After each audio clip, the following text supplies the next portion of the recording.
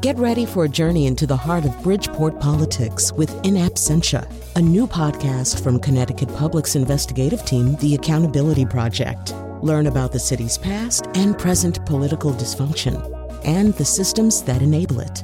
Tune in wherever you get your podcasts. Funding provided by Francisco L. Borges and the Melville Charitable Trust.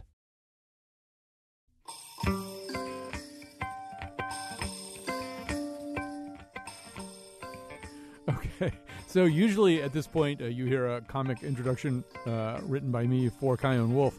But she's back she's still got her cold, but she's back at work here. But I couldn't do it today because, and I'll tell you why, because George Packer is here with us. If you subscribe, as I do, to The New Yorker, you know to worship George Packer, to read his stuff first. He is just one of the he's shaking his head right now, really one of the just incredible writers about the American scene and also occasionally about things outside America. And his book, The Unwinding, is really this remarkable piece of journalism. It really is an amazing piece of storytelling about what's happening to the American economy and to the plight of people trying to function within the American economy. That said, I'm really depressed. I mean, I'm so depressed after reading this book. Not that it contained a lot of things that I wasn't aware of, but just seeing them in aggregate told from such a human perspective. I think Dwight Gardner from the New York Times said it was like having the flu for 3 days reading this book. So I object. You object? I object. Yeah. Okay, I want you to object. Okay. I want you to push back right now, George Packer. Well, thanks for those really kind words until the flu depression part. Well, I know that's not exactly a blurb somehow. You know. I think there is something to be inspired by in The Unwinding, which is the resilience, the resourcefulness, the basic decency of the main people in the book. Oh, yeah. And the indomitability of the human spirit in the face of insuperable odds, unfortunately. Yeah, and maybe something in the American spirit that keeps us from quitting or keeps us from accepting that it's just going to be bad from here on in. I think the main people in the book, we can talk about them if you want. Dean Price, Tammy Thomas, they don't quit and they don't accept the given. They keep remaking themselves and moving into the future, which is where they live. Right. It is true. And setback after setback, they don't quit. And by the end, I mean, I'm happy to see Dean Price has what looks like a pretty good idea. So, but I don't want to spoil it. Like, people should have to. We shouldn't spoil that part of it. Let me tell you what we're going to be doing on today's show. We're going to talk about George Packer's book, and we're going to talk about the essential argument that he's making in the book. Although he doesn't really argue much in the book, he just shows you rather than tells you. Joining us also is Jim Tankersley, an economic policy correspondent for the Washington Post. Annie Lowry has been with us before. I believe she is a native of this area. She covers politics and economic policy for New York Magazine. All of them are here. We also welcome your phone calls and participation. It's that kind of show. We're live here in the afternoon. You can call in at 860-275-7266. 860-275-7266. You can also tweet at us at WNPR Colin. Well, actually, let's pick one of your indomitable people. There's three main people here and other people whose stories are told in lesser detail. There's also the story of the city of Tampa and a whole bunch of people within that framework. But let's talk about Tammy Thomas. Let's give us a little nutshell portrait of Tammy Thomas, one of your big protagonists. Right. So I wanted to cover certain parts of American life over the last generation, and one of them was the Rust Belt and deindustrialization, which has been a huge, important, but kind of forgotten story because it happened a while ago, and it's just part of the landscape now. Literally, the boarded up, the rusting, the old industries that are no longer there. She's from Youngstown, Ohio, and her life coincided with the death of Youngstown. I mean, I don't think that's too strong a word. It may be that it can be reborn, but during her adult life, Youngstown lost its steel industry, actually beginning when she was a teenager, in such rapid order that it made Detroit, look like a 1,000-year decline. Mm-hmm. All the major mills closed in the late 70s and early 80s. 50,000 jobs disappeared in a rather small population area. Gangs, arson, incredible high rates of crime, vacancies. So that now Youngstown is about a third to a quarter of the population it was when Tammy Thomas was a girl. Her mother was a heroin addict, and Tammy was mainly raised by her great-grandmother, who supported her by cleaning the homes of wealthy white people on the north side of Youngstown.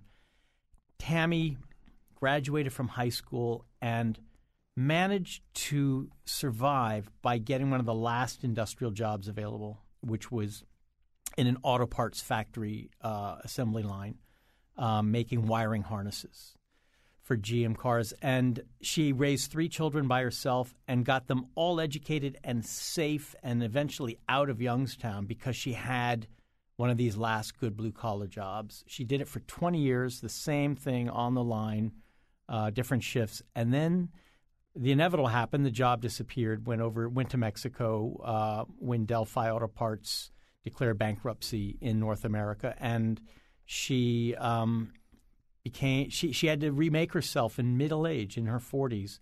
And she became a community organizer, which is what she was doing when I met her, trying to get people in Youngstown to figure out ways to hold their own leaders' feet to the fire and to get things done in their neighborhoods, like tearing down vacant houses, like bringing in grocery stores, like urban farming, basic stuff that showed that she had not given up on this place that a lot of people had abandoned. So I want to weave in some of our other guests here as we talk about this, and there are some amazing stories here. Although maybe just to put a button on the story that you just told, and there's also this very sort of odd, ghostly scene near the end where Tammy Thomas, in her youth, for a while, because her mother is basically a domestic for some relatively wealthy people, lives in what she thinks of as this mansion, and then everybody from the family dies, and they still stay at the mansion. They're sort of caretakers for a little while, and Tammy learns to ride a bike by biking around in this empty dining room, and it's all very Miss Havisham or something, and but then near the end, she goes back to visit that house, and somehow or other, first of all, like many things from our childhood, it isn't as big as she remembers it, and it isn't as grand. But more than that, a different kind of white, slightly more middle class American is living in that house right now, and that world which to her looked like some version of Gatsby back in the day, is pretty much in the jaws of the same process that she has been in for most of her life. It seems maybe at a different stage of mastication, though. Yeah, you described it really beautifully. I mean, the house was owned by the president of one of the steel companies, so a titan of Youngstown. As steel left and those families left and money left Youngstown, some of those houses became empty. They're on the north side of town. Tammy spent a year of her life after the death of the owner of the mill living in that house because her great-grandmother was kind of the caretaker for the widow as well as for the house. And then bit by bit it was all sold off until the house was empty and they had to leave. So, yes, I went with her, 40 years later, back to the house. She knocked on the door, had no idea who was there. It was an elderly white woman living by herself whose husband and she had bought the house 40 years ago after Tammy left it. And she began telling us stories of the gangs that were in the backyard and the high school whose violence was overflowing over her fence, and her conversations with a kid who was running away from gunfire and trying to understand what he was going through. And it was as if, the one part of Youngstown that for Tammy was where the rich people lived in security had no longer was safe. And the last middle to upper class neighborhood was starting to fall to the level that the rest of the city had reached. And I mean, she was very moved by it. And there was a connection between her and this woman. They had a spark between them that was really something to see. I don't know that there's much to make of it beyond that, but for me it was a very moving It was a moving visit. scene. It was a moving and kind of had a ghostly quality to it, but it was a moving scene. All right, I'm already feeling less depressed, and I'm I'm running off a ghostly scene. That's actually what's making me feel better. So Jim Tankersley, I think you're familiar with George Packer's book, The Unwinding, and to me, reading it, he's absolutely right that the people that he writes about it do have this kind of indomitable quality. They get knocked back. In the words of Chumbawamba, they get knocked down, but they get up again. But they also seem like these rather tiny figures on a shore where this enormous tsunami of negative economic consequence is just charging at them, and one of the things that one can't help wondering as you read The Unwinding is, none of us we don't want to be Charlie Brown. We don't want to be David Copperfield. We don't want to be people to whom things happen. We try to be people who control our fates and our destinies. But it feels as though in this book that the forces that control our destinies are stronger than the average individual is. And as you look at the economic landscape, are there arguments against that? Are there arguments suggesting, oh no, ultimately we can get back on this horse from which we appear to have been thrown? That's a heck of a question, and I think, and one that depressed me again. I think absolutely there is good evidence out there that people have more control over their destiny than they think.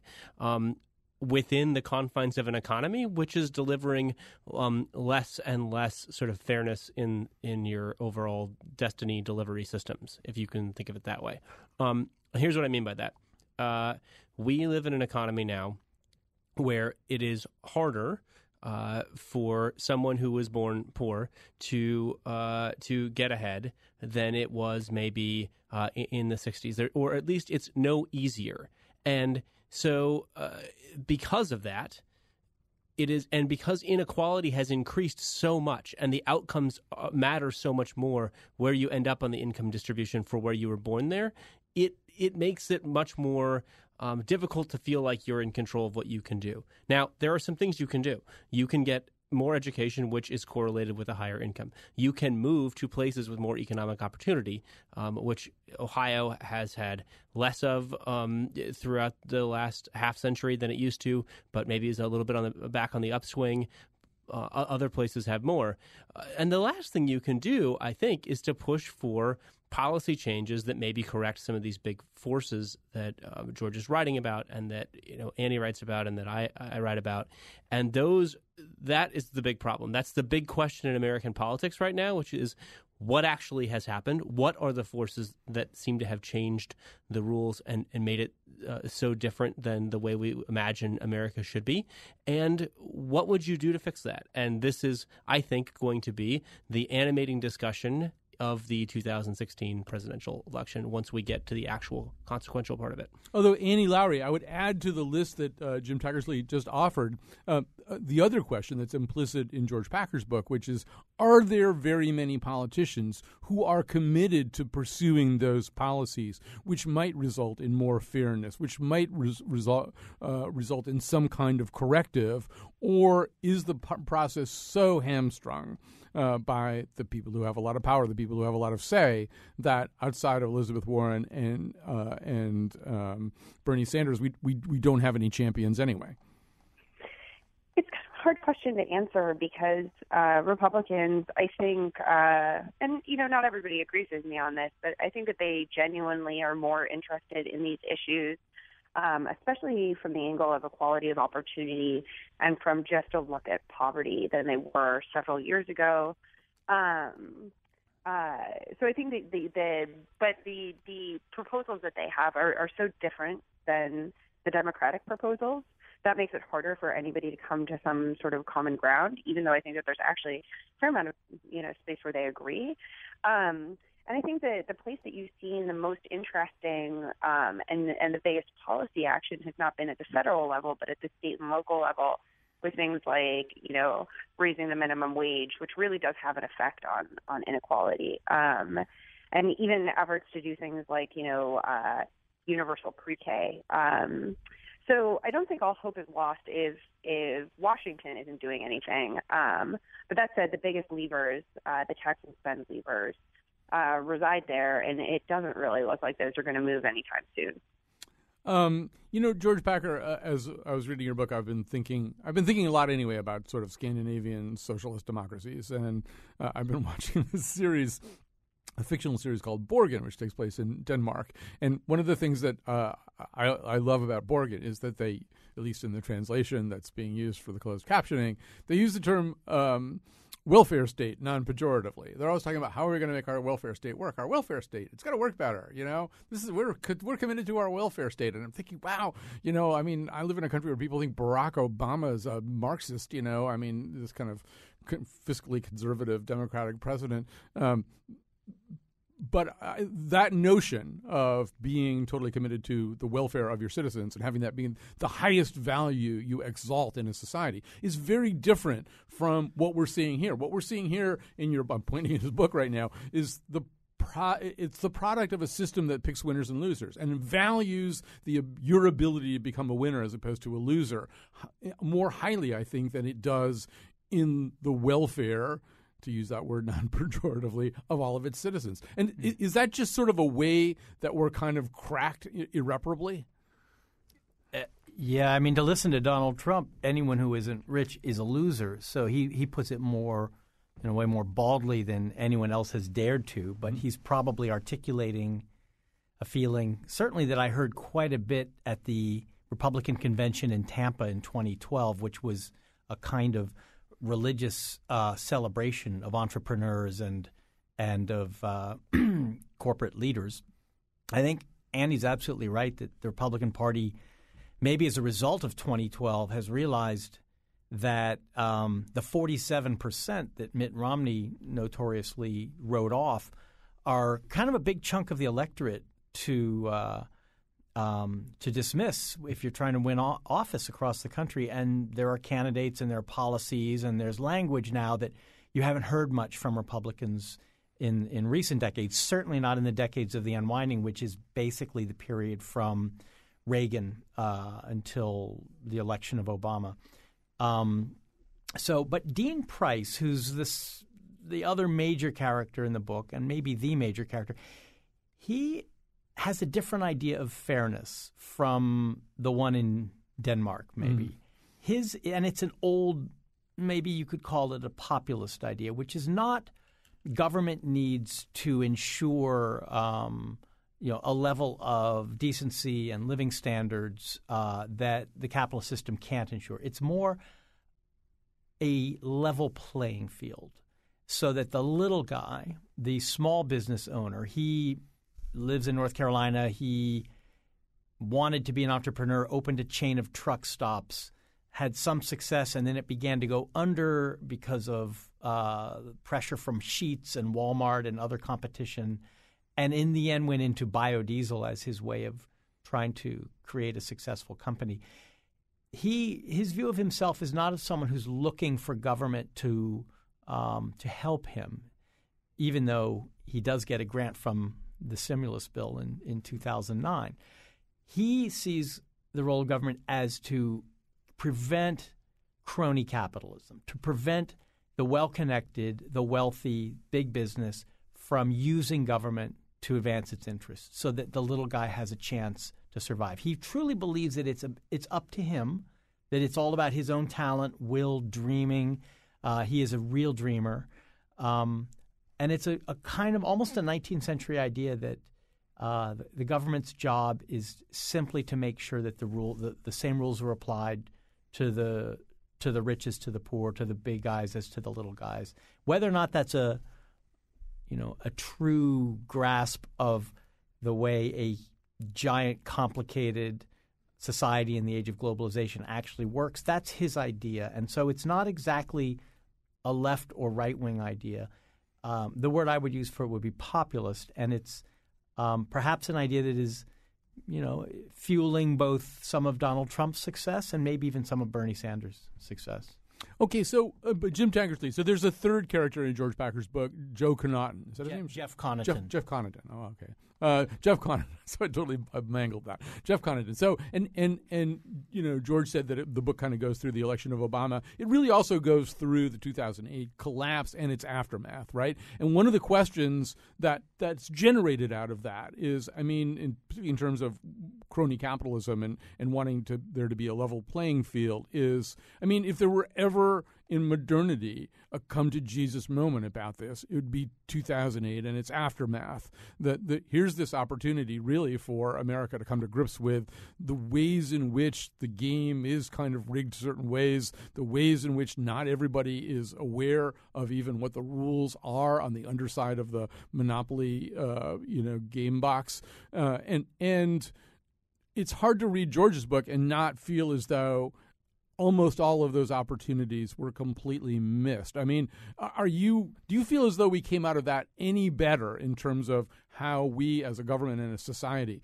regulate all this stuff and keep those guys honest than we were going into it? Well, regulations are a funny question here because on the one hand, more regulation absolutely can prevent, in some cases, the kind of abuses that you're talking about. On the other hand, part of the story that, in particular, conservatives like to tell about how the rules have been rigged against the little guy is regulations perhaps have added up to this big compliance burden on mom and pop folks who want to start their own business or get a loan from a small bank. And so this is the thing that you weigh when you're listening to the different parties' stories about what's gone wrong. Now, to the specific question of what has happened that maybe makes me feel like things are going a little better, I would say this. We massively over-concentrated as an economy in finance over the last 30 years.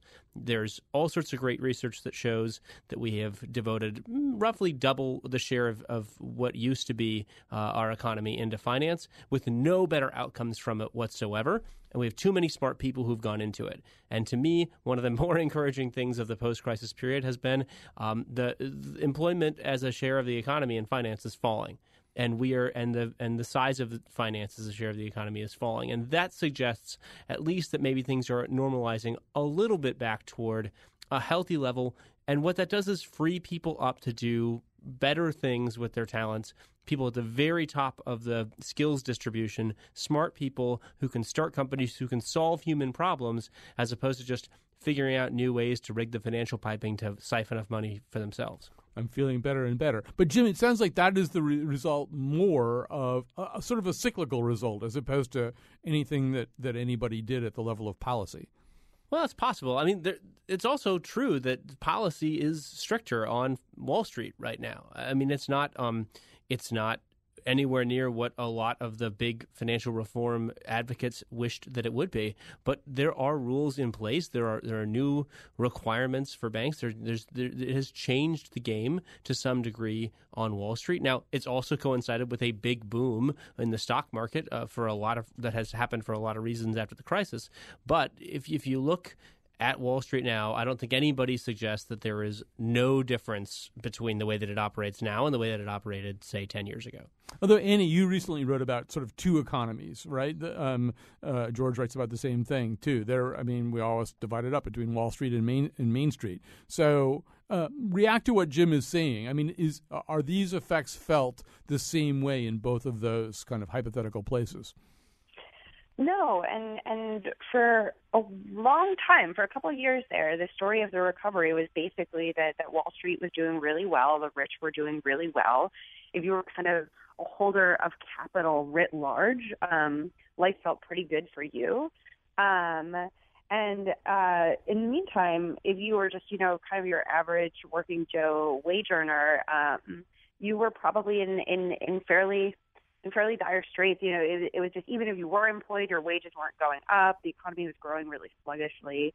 It seems that there's actually been this kind of really interesting reversal recently, in the sense that stocks have really started to cool off. There's been a lot more nervousness in the market. It looks like there's a major international slowdown going on that at some point is going to show up in the United States data too. Whether that just means a slower recovery or, it's hard to say at this point. Whereas things have kind of started to look a little bit better for workers. Unemployment just finally drifted down to a level that's pretty good. There's some signs that maybe wage growth is picking up, but it's really too early to say that. Wages still aren't a great part of the economy. And the truth is that the same factors that prevented kind of Main Street from feeling good when Wall Street was feeling great should probably shelter Main Street a little bit if we're going to go through some kind of financial hiccups as the Fed raises rates and as you have all this international turbulence. But that's still kind of theory. And so we'll have to see later on in the fall how that actually works out. Yeah, and Annie, one thing that we know too is that for a lot of people who live and work on Main Street, their future lives on Wall Street, just in the sense of their retirement money, whatever paltry savings that they've got. And I'm like your typical stupid investor. I don't really understand any of this stuff very well. I'm as diversified as I can possibly be. I've got it all spread out all over the place. I trust no one. I'm the Fox Mulder of investing, basically. And you know, I mean, I've watched my retirement thing kind of go down quite a bit this year. And at one point, I contacted a guy at Morgan Stanley. I trust no one, so I'm not in any one place. I'm in a lot of places. And I said, well, what's going on here? Is there something you can do? And he said, well, no, not really. He said, this is basically what's happening is, you know, this is what's happening in the market right now, and it's happening in a way that resists the kind of diversified planning that you've done, you know, that just things are kind of in decline. And I thought, well, that's not a good answer. and it's, you know, it's really funny, right? Like, probably the easiest and fastest way for inequality to come down would be for there to be a big downturn in the stock market. It's really not the best way for that to happen, but you know, it happened in 2008. Right. All right. We're going to take a break here, and we want to hear from you. 860-275-7266. That's the number. You can tweet us. Please tweet us at WNPR Colin. We'll be back with more of, Annie Lowrey, George Packer, and Jim Tankersley. We sent our sons to Korea and Vietnam. Now we're wondering what they were dead for. Here in Youngstown. Here in Youngstown. We're talking to George Packer. He writes for The New Yorker, you know that, and he's the author of The Unwinding, an Inner History of the New America. Also with us, Jim Tankersley, economic policy correspondent for The Washington Post, and Annie Lowrey, who is, I believe, from this area originally, and she covers politics and economic policy for New York Magazine.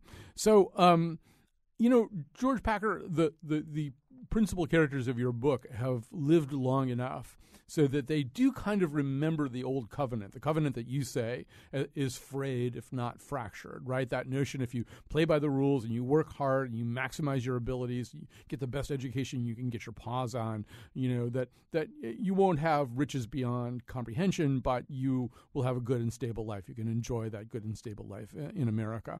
And what we have now, I mean, I have a 25-year-old son who hasn't really quite launched into a career yet, but I don't even know what to tell him. But he doesn't. The good news is he doesn't remember that old covenant. I mean, he never really lived as an adult, as a thinking adolescent in a time where that message wasn't already significantly in jeopardy. But it is. I'm interested in hearing from all three of you. You know, what do you say to people who are launching careers right now? By what pole star do you navigate? You go first. You're making me think of putting my 8-year-old son to bed at night, and he always asks me, "Dad, tell me a story from when you were a kid," and I've completely run out of them. But maybe what I should say is, well, son, back before Proposition 13, the California public schools were well-funded, and everyone went to one and went on to the state colleges and universities, and it was a wonderful golden age for the middle class, which is not untrue. Mm-hmm. One thing you have to add immediately, though, is we have become more stratified, more economically unequal, but we become more socially equal and more inclusive. I mean, there are many things you wouldn't want to go back to the 60s and 70s for if you were black or gay or female or another minority or all sorts of things that we've now come to think have to be, we have to make active efforts to include at the table. So in a way, in principle, everyone is included at the table. But in reality, fewer and fewer people feel that their efforts pay off and that the system is going to give them a fair shot. What I heard everywhere was there's no more middle class here. The system is rigged. The game is rigged. And my kids are going to be worse off than I am. And that it's that last one that does give me a lot of dark thoughts about the future. I don't know if my kids' future will be have such a pall over because they have a lot of advantages in life. But if you are born poor or born into poverty and without much education, as as Jim said earlier, the chances of your getting out of poverty are fairly close to nil. And what do you say to? I was just with a group of high school students. Some of them want to go into journalism. There's great possibilities in journalism. There's more need for it than ever. But you have to be honest and say it's pretty hard to make a living as a journalist these days, a real living, and to do reporting, which is, to me, the essence of it, rather than simply opinion writing. So you have to do some fancy footwork to think of a story that will make 16-year-olds want to take that risk and throw their hat in the ring. So, Annie Lowrey, I've come up with a New Yorker cartoon to run next to one of George Packer's articles, and it'll show somebody who looks kind of like George tucking his 8-year-old in at night, and what he'll be saying is, son, sideways is the new upwards. And it seems almost like that, right? That one of the things that some of us grew up with was the notion of upward mobility. And now it's sort of, is lateral movement, is that the new upward mobility, Annie? So, it's hard, right? You have these really big, strong tidal economic forces, but you do have individuals who overcome them and who move around. I think that, if you're giving somebody advice, which is always, I think, a hard thing to do, it's, goodness, go to college, right? Go to college in an industry with high wages and a lot of growth. If you can go into some kind of technical field, I think that's probably one of the safer things that you can do right now. There's, a tremendous amount of demand for that in the economy, and I think that there still will be.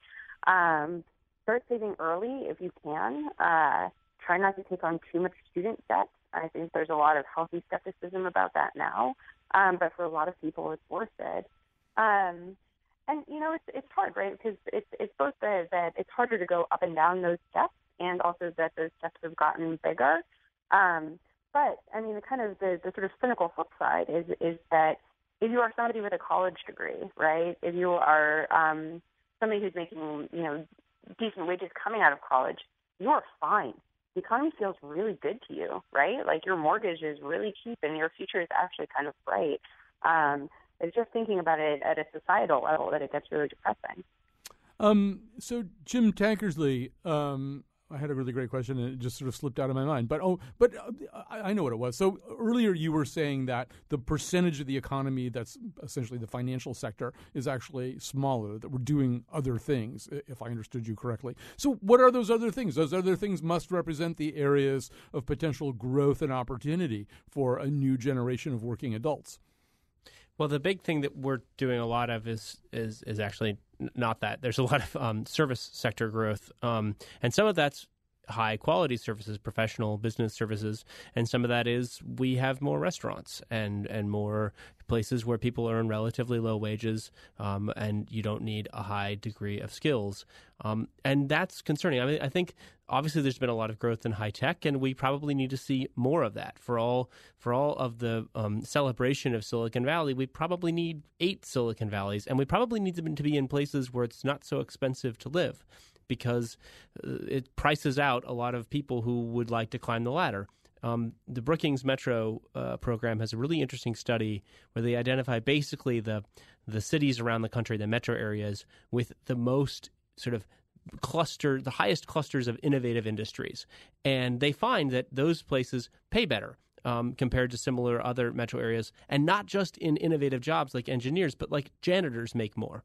So there is a sort of innovation solution to part of this, but we have to make sure that we democratize the opportunity for innovation and that we make sure that people can actually access the capital and the education and the skills that they need to go ahead and climb that ladder. But beyond that, I mean, there's also a question of, will we have an economy where we keep having growth and productivity and we invent new things and they make all of our lives better, but only a few people sort of get the big returns to those new innovations.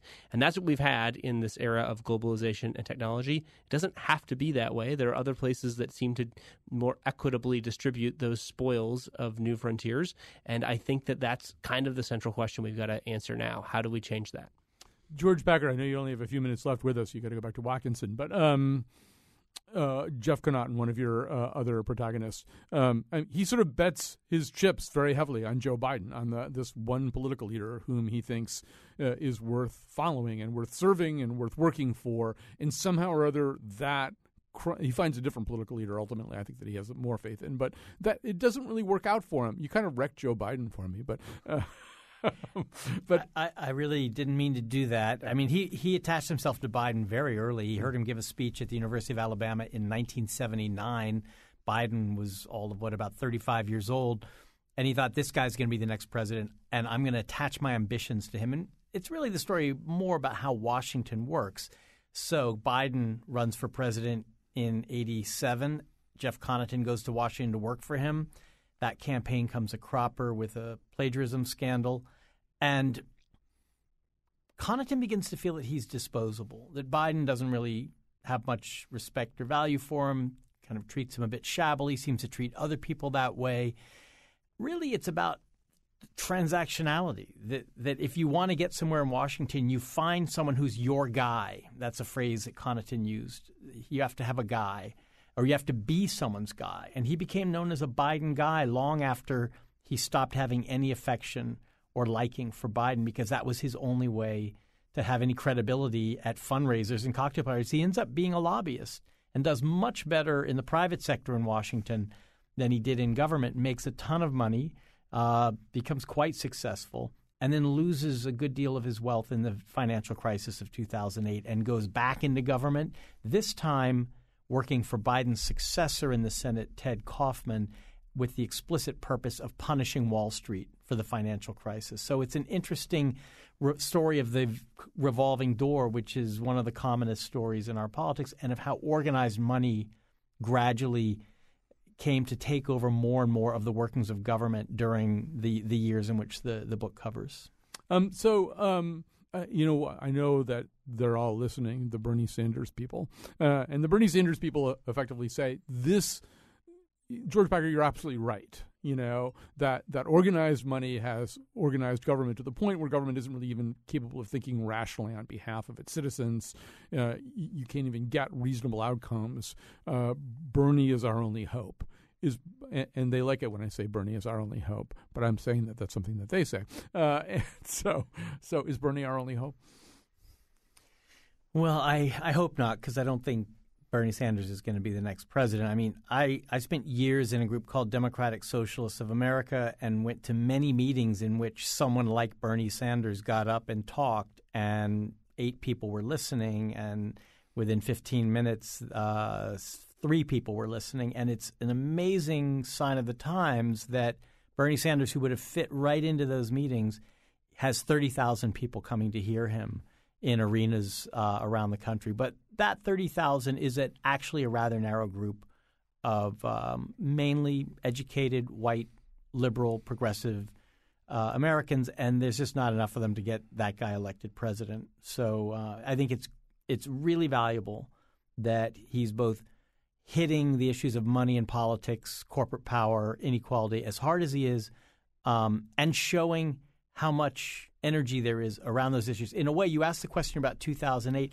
It's taken 8 years for some of the fallout of 2008 to really enter our politics at the presidential level. But that's, I think, what we're seeing in this campaign. It's delayed, but it's welcome. All right. George Packer, thank you very much. He's going to take off. I'm going to come back with Annie and Jim after this, and possibly your questions as well. Don't hesitate to tweet us. We'll be right back. People pop the hood on their cars and they see stamped on an electronic motor the words "Made in America, Made in America, Made in America." Imagine.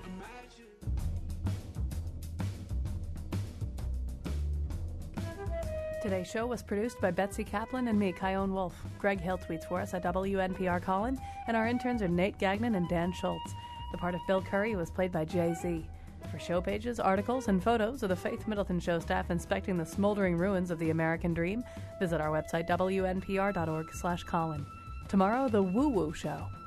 And now, back to Colin. That begs for some explanation, doesn't it? So I've been intrigued for a couple of years by the term woo-woo, which for the most part scientific and skeptical people use to stigmatize and denigrate ideas that they regard as unscientific. And so I'm interested in that stigmatization process and how rational it is. So we're doing something called the Woo-Woo Show. We will have scientific people on and then people who are regarded as unscientific by scientific people. That's our Woo-Woo Show. Three quick things. First of all, thanks to Watkinson for lending us George Packer. I'll be at Watkinson on October 7th, starting off one of my seasons of Freshly Squeezed. We're going to have a conversation about whether college educations are the right idea for everybody, a typical four-year liberal arts experience. Is it the right idea for everybody? Would some people be better off with something that's more targeted at STEM kinds of skills? Would some people be better off not going to college at all or doing a very different path? Mine is a terrible thing to waste, but so is $240,000, which is, I think, probably the average four-year cost for a liberal arts college these days. So, also on Saturday, in a very different vein, I'll be with Ben Vereen on the stage at University of St. Joseph. You can get tickets. It's 3:30 in the afternoon. Ben Vereen's going to be really fun, and we're going to talk about a lot of things that we didn't talk about when we were on the radio together, and you can get those tickets at usj.edu. I think I have that right. University of St. Joseph, at edu. Third thing, on October 20th, we're going to have a book club on the air where everybody's going to read, I don't know everybody, but a lot of people are going to read Purity by Jonathan Franzen, and then we're all going to talk about it. So you might want to, if you want to take part in that, please get reading. We'll tell you more of that in the weeks ahead. All right, with me now, Annie Lowrey, who covers politics and economic policy for New York Magazine. Jim Tankersley, an economic policy correspondent for the Washington Post. I'm going to maybe have both of you build a little bit on what George was saying as he headed out the door. Jim Tankersley, he's saying that this election cycle and maybe subsequent election cycles are the ones in which the consequences of the 2008 collapse start showing up as genuine political questions, that maybe that's why Bernie Sanders suddenly draws 30,000 people instead of 12 cranky socialists. Do you buy that argument that there's a reckoning here? I don't know. I don't know that I do, actually. I mean, I definitely think that we've elevated inequality and these questions of whether the economy works fairly for everyone as an issue steadily over the last few elections. The president talked about it, when he was running in 2008. We saw it in 2012. I'd like to go back to what Annie very, very well has identified as the sort of two-speed economy thing and say that, it struck me earlier this year, and I wrote a piece, that we now have Republican candidates talking like John Edwards did in 2007. Ted Cruz talks about two Americas. And that is a really big shift. The Republicans used to dismiss that sort of talk as class warfare. Now they are explicitly playing to the anxieties of the middle class and the poor. So there is this universal acknowledgement that people do not feel like the financial crisis and the recovery affected everyone the same. And but whether there's a reckoning for that, whether we see a lot of really populist anti-Wall Street rhetoric all the way through the general election, I'm not sure. If we have Hillary Clinton versus Jeb Bush or Marco Rubio, but probably not as much as if we have Bernie Sanders versus Donald Trump. So, Annie, George Packer did a piece for The New Yorker just a few weeks ago talking about Trump and Sanders as two different spears of populism, but still ultimately populist statements. And I kind of wonder about all that, too. I mean, I really feel as though in most of the elections, the cycles of recent decades, there's been somebody playing that song. I mean, Bill Clinton talked about people working harder for less. John Edwards, he talked about two Americas. And obviously, Barack Obama talked about, to use Sarah Palin's coinage, that hopey, changey stuff. You can't run for president without talking about the economic destinies of average Americans. The question is who actually means it, and I'm wondering if any of them actually mean it. I mean, experience would dictate otherwise, right? That it's hard to think of somebody who really got in office and really meant it and really put the average American worker ahead of their big contributors. Yeah, I think that history will judge Barack Obama pretty kindly here, right? So we've had changes to the tax code. The Affordable Care Act is at its heart a piece of redistributive economic legislation as well as healthcare legislation. It's really about, in a kind of blunt sense, it taxes the rich and gives healthcare to the poor, which is a big change. Even going back, I think at the very least, I think that George W. Bush with his tax cuts probably really did think that that was going to result in a faster growing economy that was going to be, in some sense, more equitable. I don't know that that's how that worked out at all. So I think that we're not at the point yet in this campaign that people are talking seriously about policy. I think it's going to be months and months and months until we get there, right? You still have this kind of like carnival-like, thing going on with the Republicans where there's just so many candidates and there's so much to shake out. But then on the Democratic side, I think that Bernie Sanders has had an easily identifiable effect on Hillary Clinton. I think she has foregrounded a lot of progressive policies early in order to convince people that she's listening to them. And certainly the other candidates on the Democratic side, though they're really polling much worse, have done the same. So it's just this funny thing where, I don't think that we're not going to be able to judge anything for months, right? At some point, these people are going to start talking about the economy, especially if some of that kind of global flu catches on domestically and the growth that we've seen, which has been really steady, evaporates. Then that's going to get foregrounded. But it's been funny. The fact that growth has been so steady and the economy has been in some sense so quiet has really pushed that down. I mean, people are not talking about it as much as they were a couple of years ago when unemployment was higher and when things felt a lot less secure. Jim Deggersley, it's magic wand time. I'm going to give you a magic wand in about 60 seconds. You can change something. You can't really turn us into, say, Norway, but you can change something significant to make things either fairer or better. Give me one change you'd make.